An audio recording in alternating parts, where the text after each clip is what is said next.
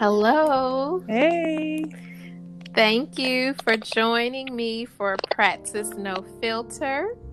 This is I guess I'll call it a family episode. So I have on the line my cousin Kyra and my cousin Cassandra. Say hello to the people. Hello. Hello, everyone. So I'm so excited to have you both.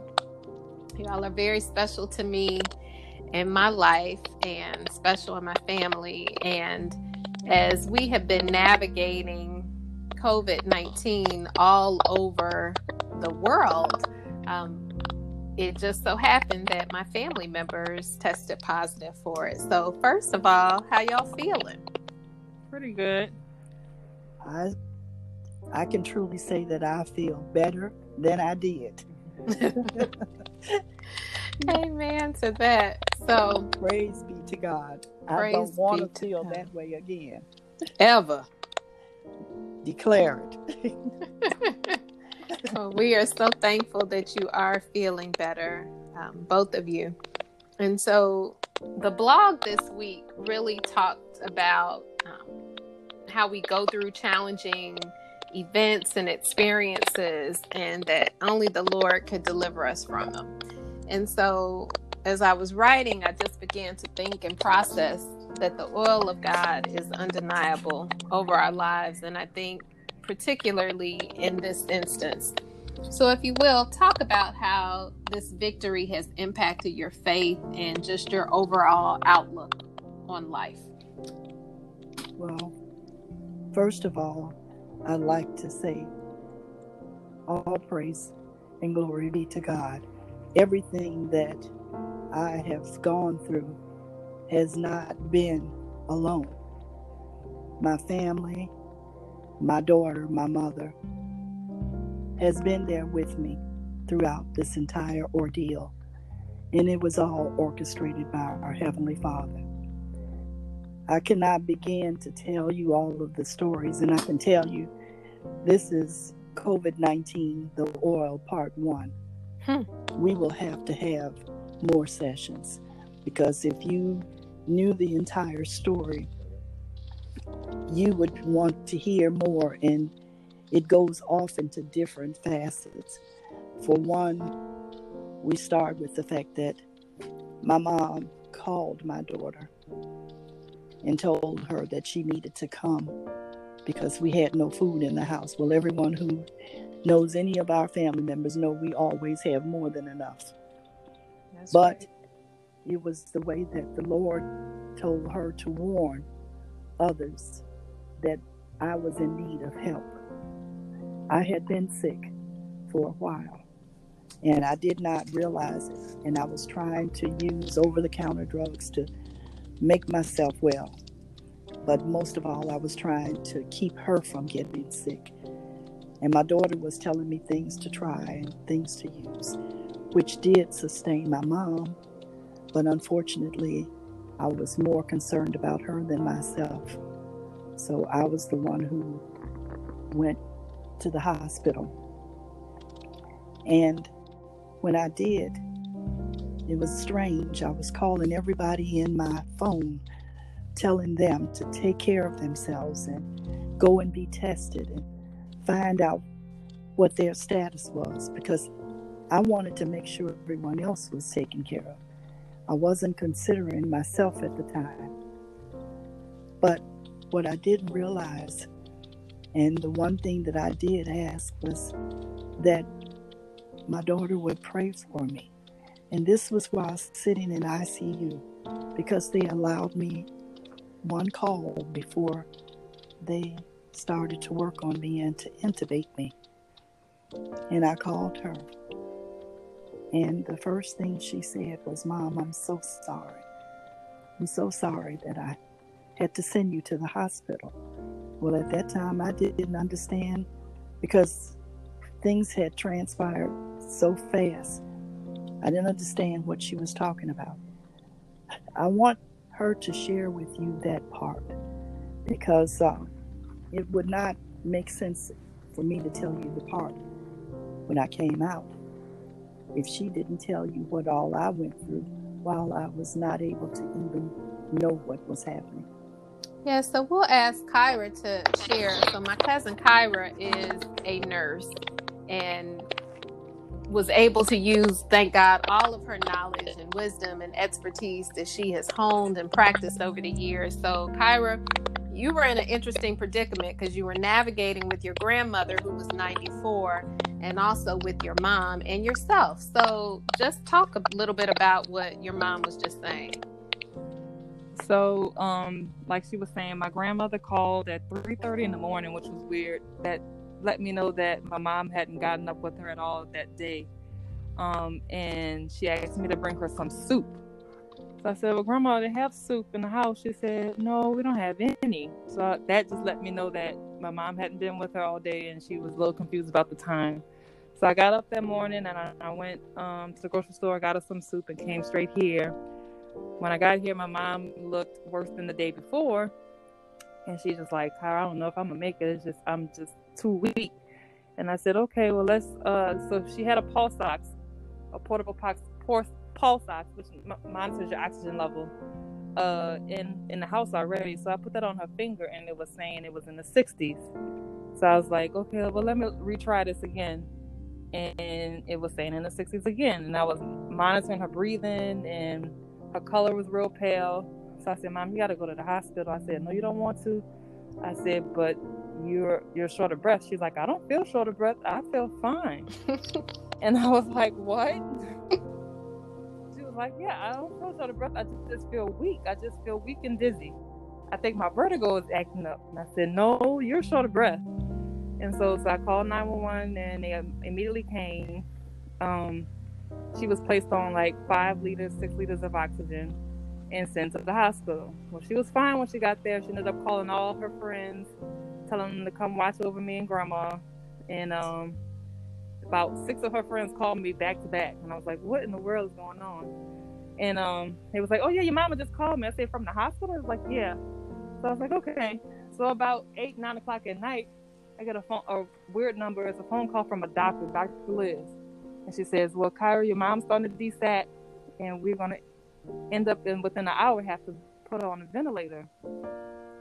And I was like, so she's desatted that bad? She said, yeah. We ended up having to go up to 15 liters, non-rebreather mask, and she's still struggling to breathe. She's breathing like 40 breaths per minute. I was like, okay. So they immediately put me on the phone. I said, Mama, I'm so sorry, but they're going to have to put you on a vent. And she said, well, you think that's the best thing? I said, that's your only choice. So she said, okay.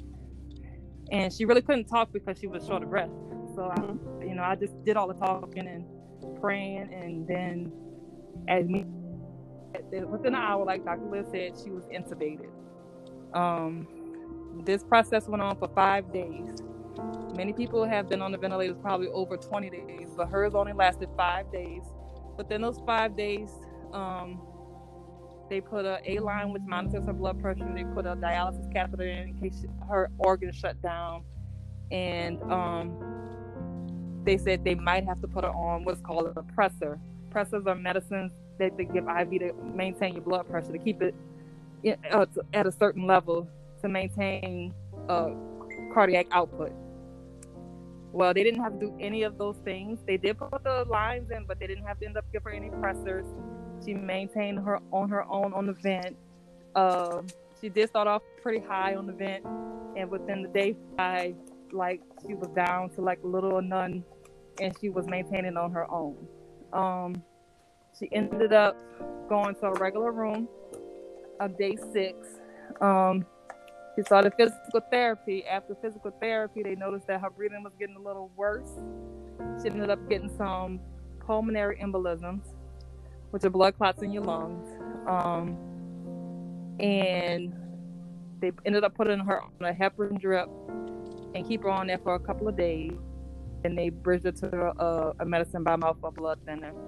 But the whole time, she has been in great spirits, and God has brought us through this. I just can't thank him. I don't know what else to say, but thank you. Just thank you. I mean, my faith has grown tremendously throughout this whole situation. I remember many nights I was walking around the house crying and praying out to the Lord and just asking him to protect me, my mom, and my grandma, because it was like I had to take care of both of them. Yeah. I had to pray for, praying for my mama, praying that the angels and God would protect and watch over her, praying for myself, because despite all this, I was still negative. I was still showing up negative because me and my grandmother got tested the day after my mom went to the hospital, and I was showing negative. My grandma was positive. So I had to take care of her. I had to be a 24/7 nurse at home with my grandmother, monitoring her temp, monitoring her pulse ox and blood pressure. I just can't thank God enough for all the blessings that he has given and done for me. And I just kept saying, trust in the Lord with all thine heart, lean not to thy own understanding. My cousins were tremendous throughout this whole experience. It was many nights I kept saying, I don't know what to do. And I would call them and they would just talk me down and, pray with me. It was, and my aunt Al, oh my gosh, she's just been a savior too. My faith has grown tremendously. And I just know that he will never leave me nor forsake me. And he will always bring me through. And that's all I can say. But thank you. I tell you, you go through something that I term that you get to know your mama's Jesus for yourself. Exactly. And this is one of those situations because, for those that are listening in, my family is in New Orleans, and all the news that we've been getting about New Orleans wasn't very favorable at all. And our hearts and prayers go out to those that have not been victorious in the way that we would have hoped, and to their families and people that were unable to connect and be in the hospital and hold hands and pray over them physically in that space. And so it has really been a faith experience for you and for all of us to witness it as well, because we just didn't know. And it's funny because sometimes you say things like, we don't have anything else to do but pray, and it's almost spoken from a deficit place, but it is the most empowering place that we can be in terms of relinquishing all. And that's what we were doing, and praying your strength, Kyra, because that's a lot to have to carry, to navigate two people who are accustomed to telling you what to do. Yeah. And now we had to rely completely on your judgment, your expertise, and praying God's strength to be able to sustain you while you contacted the doctors in the hospital and kept your mom okay, and making sure that everyone had what they needed. So it's just been a powerful testament, and we just give God glory for keeping you all and continuing to keep you, because I know at home going through rehabilitation, that takes a toll. We laughed yesterday that Cassandra, you didn't feel too well after your rehabilitation. No. You were worn out. No, after rehab yesterday, I really wanted to give up. I really felt like I don't think that I'm making the progress that I should. Self-doubt always comes when you haven't reached the goal that you have set for yourself. Then what I have learned in rehab is that your self goal is always higher than the goal of the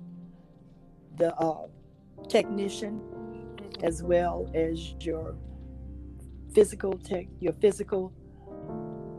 technician for your physical therapy and for your occupational therapy, and the doctors. I had a doctor who I could not understand. He always made his rounds around 11 or 12 o'clock at night after they'd given you melatonin to go to sleep. And he came in the first night and he said, I know you don't expect to get any sleep while you're in this place. And I had to sit up and look back to see, is this really a person that I should answer? Or this is someone that I can politely ask to leave out my room. And when I found out it was the head doctor for the rehab clinic, I had to You straightened up. I straightened up because then I had something to tell her. And I was like, well, I know you have a conversation at this time of night when you have sleeping pill for me to go and get some rest. So he laughed. He said, I like you. You have an answer for everything. But that was the one person who challenged me.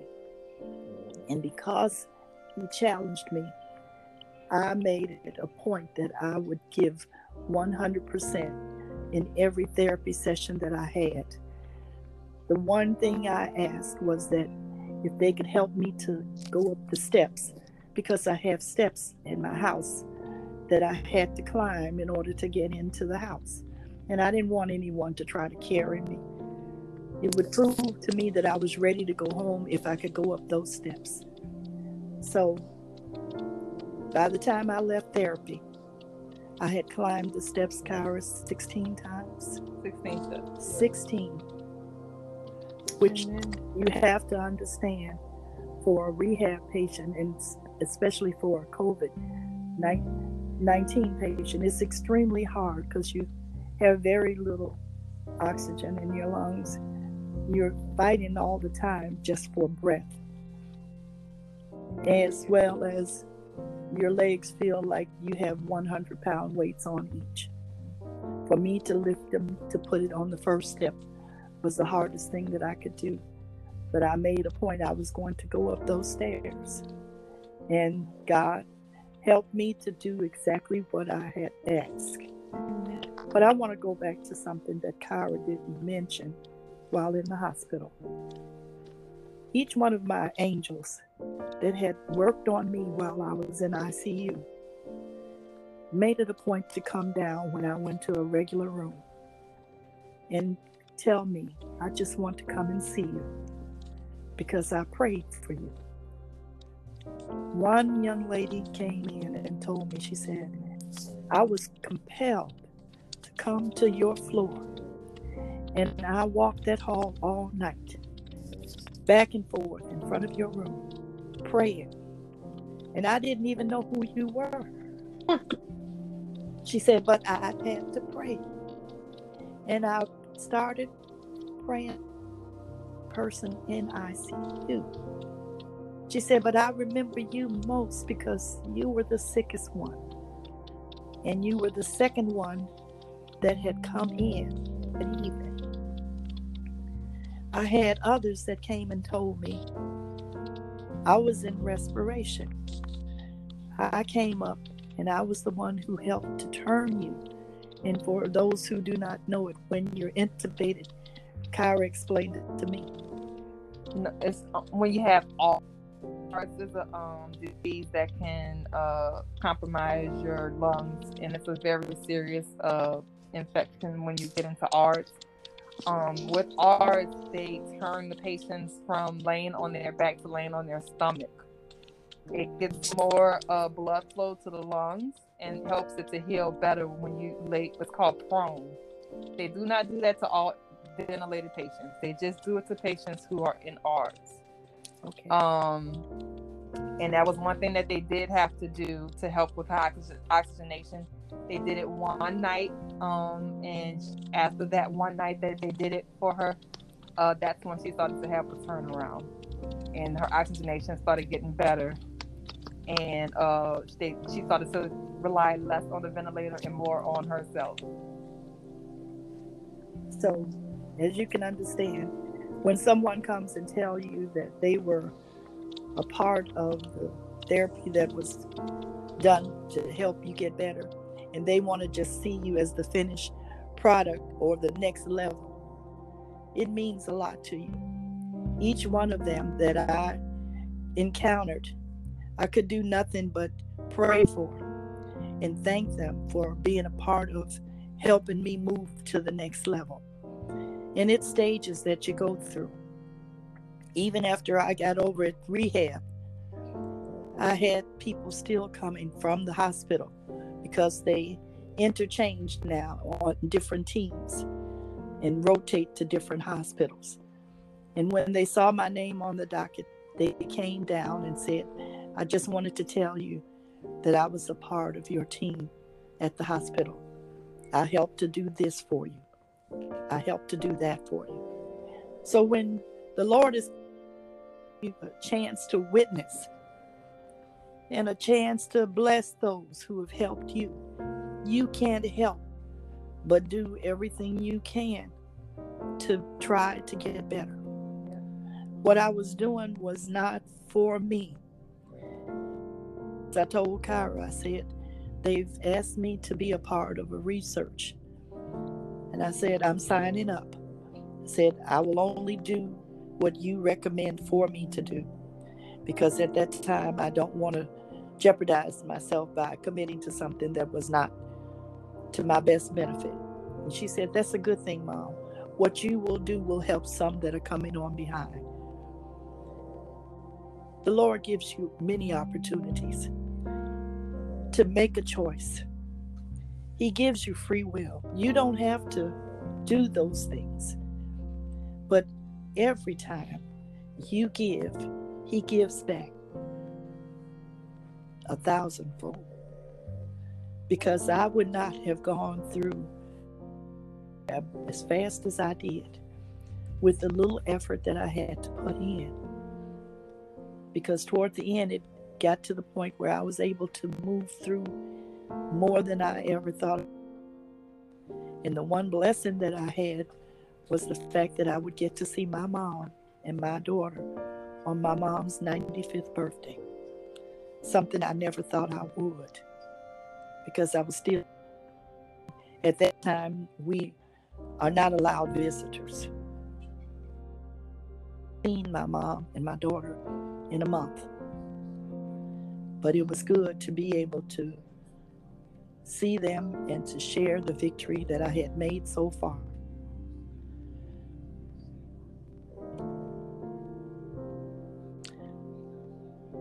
Stephanie?